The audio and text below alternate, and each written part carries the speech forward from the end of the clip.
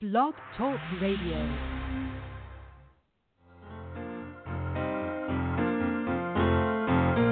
And I got the HD blues, and my life feels kind of rough. Oh, I got the HD blues, and you can tell I've had enough.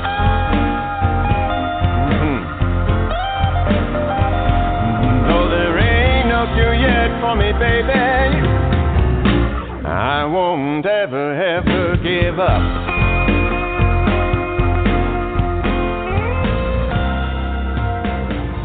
You might see me moving. Hello, everyone, and thank you for tuning in to Help for HD Live. This podcast is made possible by Teva Pharmaceuticals and the Griffin Foundation. I'm your host, Lauren Holder, and today our guest is Vicki Owen. She is the Law Enforcement Education Coordinator with Help for HD, as well as a longtime caregiver to her husband, Tom Owen, who recently passed. Vicki, technical difficulties. Hi, Lauren. Hey, how are you? I'm doing okay. How about yourself? I'm good, thanks. So we're going to just go ahead and jump into the questions here. Can you tell us why you like to do to educate law enforcement? Sure. I think it's important because so many Huntington's patients get mistreated by the law or arrested for something that they can't help. So I just, after the Jeffrey Bain incident, I just decided that HD needed a voice with law enforcement, and so Tom and I sort of jumped in with both feet and have been going ever since. That's awesome. So you recently went to Louisiana, correct, to educate law enforcement? We did. And can you tell us a little bit about that trip? Sure. Well, you don't want to know about the whole trip. Car-wise, it didn't go so well. Conference-wise, it went awesome. The chiefs of police came by, the booth as they're supposed to, and stopped and talked. We have a video playing at all times, and it's video of HD patients so they can actually see and hear what HD is. And then, of course, they stop. They ask more questions.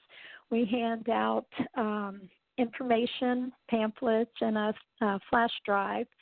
And we ask them to take it back to their local departments and share it with their training officers. And, hopefully train their officers about what the symptoms are and how to recognize certain symptoms of HD. And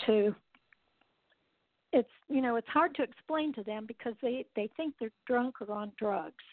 And sure, they could be, and we tell them that. But they also mostly are not. So we try to have them assess the patient or the person before, like my husband, he would reach into his pocket and pull out his wallet to show him a card that says he has Huntington's. Well, law enforcement, you don't want to do that because they're going to pull their gun and then causes more stress and more problems. So we just kind of try to tell them to just learn and watch Dr. Wheelock's video, watch the PowerPoint, and they're always very, what do I want to say? They're always very interested in learning. They have to learn certain neurological diseases anyway for their, officers to be able to understand. And adding Huntington's to that list of things that they need to know is a good thing. And they're always very interested. So we try to talk to them as much as we can and help them understand. That's great. And now, Tom went with you before with the law enforcement education, right? That helped significantly with It did. It really did. Yeah, I'm trying to figure out how to continue getting somebody to come with me that does have Huntington's, because they get so much more from seeing what the disease is, right. Watching his gait being off balance, watching his speech being slurred, And he was always very into it. It made him so proud that he was able to help. Yeah. Yeah, and that's a huge help for them to see. I know, and I've done law enforcement education in North Carolina. That's a big part of it, is just being able to see it for them. And so, yeah, I think that's amazing what you guys have done with law enforcement education. So in Louisiana, what type of feedback did you get from law enforcement? Well, it was mixed. We had some officers that had arrested people that had Huntington's. And one officer he was very helpful. He said, when the guy got to court, he brought information with him explaining what Huntington's was. And, of course, when they tested him, he didn't have drugs or alcohol in his system. So that helped right there with him, But bringing the information to the court made them understand that, oh, wait a minute, there is something out there that we need to know more about. And, of course, the young man got off of all charges, which was a good thing also. But that's what we're trying to do, is just to talk to them more about it. And there were other officers, or police chief, standing there while he was telling us this story. So, it was like the light bulb. Oh, wow. Okay, so now we know what to look for. Or, but of course a lot of times they say, well, why don't they wear necklaces? Why don't they wear bracelets? Why don't they wear something that tells us that they have this disease? And then we try to explain to them how a lot of them are so sensitive, don't like to wear necklaces and bracelets and stuff. Fortunately for me, Tom always wore his bracelet, but that's not the case for everybody. So, they were glad we came, and every state that we've been to so far has, sent out invitations for us to come back, because, of course, police chiefs change every year, or officers and, new recruits and stuff. So we're well received. We really are. That's wonderful. So you're planning on going to some of these other events? Oh, yes. Your state's coming up, young lady. North Carolina is. Yeah, we hope you're going to be able to come with us on that one.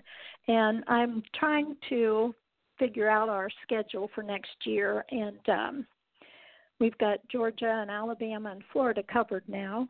And so we're going to work on getting Mississippi, since it's right in the middle between Louisiana and Alabama. And that way we've got, like, the bottom row of southern states taken care of.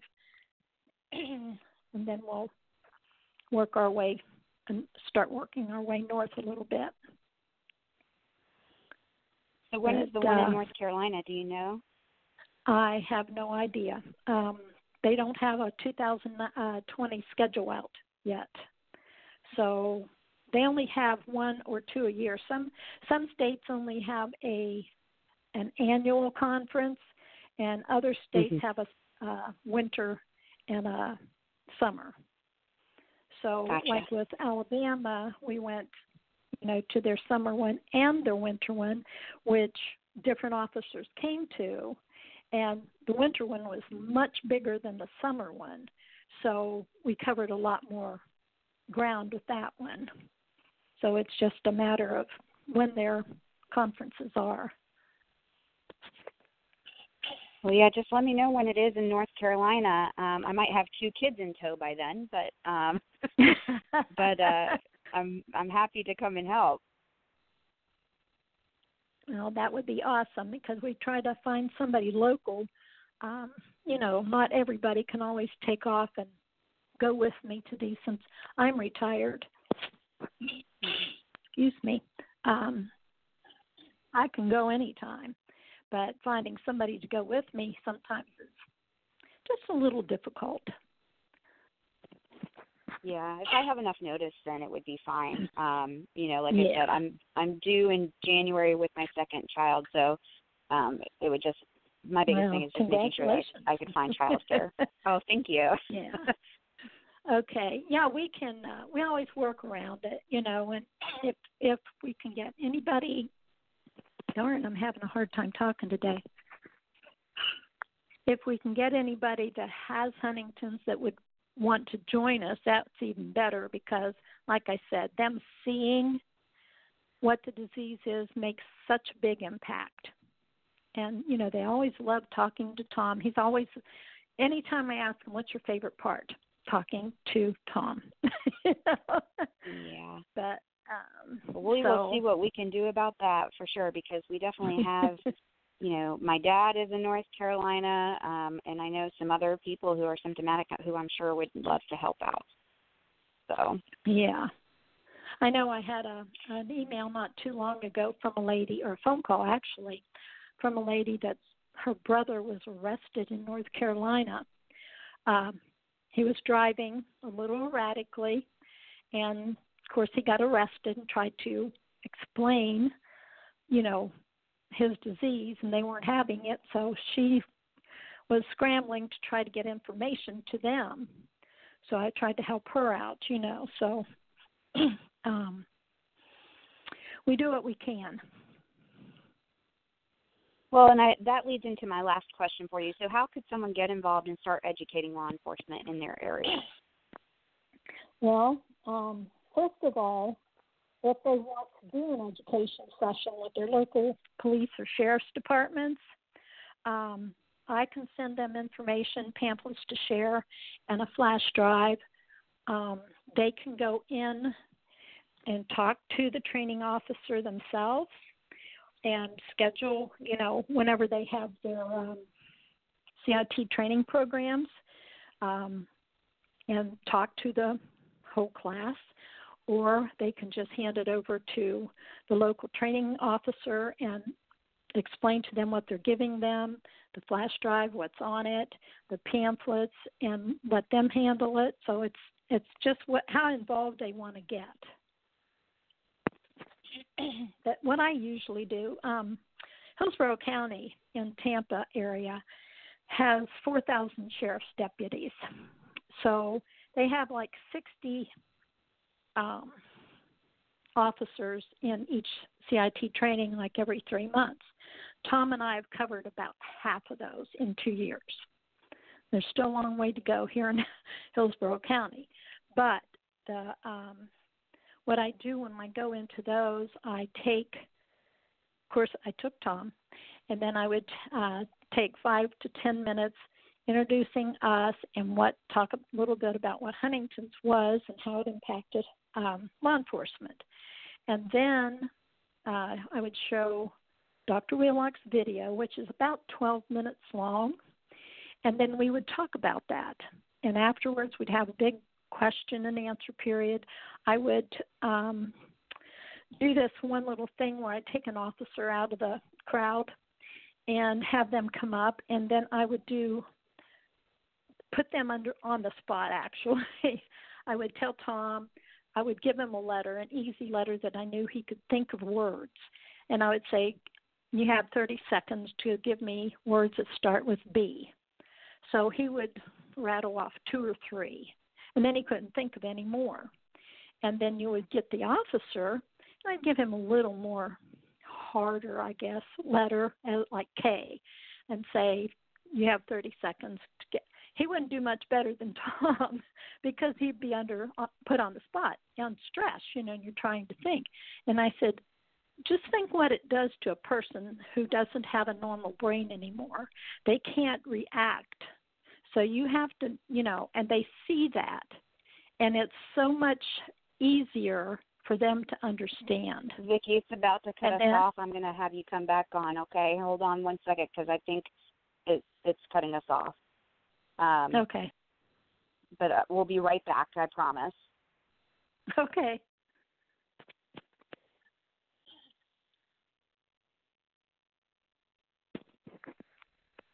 Hey guys, it is Ryan. I'm not sure if you know this about me, but I'm a bit of a fun fanatic when I can. I like to work, but I like fun too. It's a thing. And now the truth is out there. I can tell you about my favorite place to have fun. Chumba Casino. They have hundreds of social casino style games to choose from with new games released each week. You can play for free anytime, anywhere. And each day brings a new chance to collect daily bonuses. So join me in the fun. Sign up now at ChumbaCasino.com. No purchase necessary. VGW Group. Void where prohibited by law. See terms and conditions. 18+.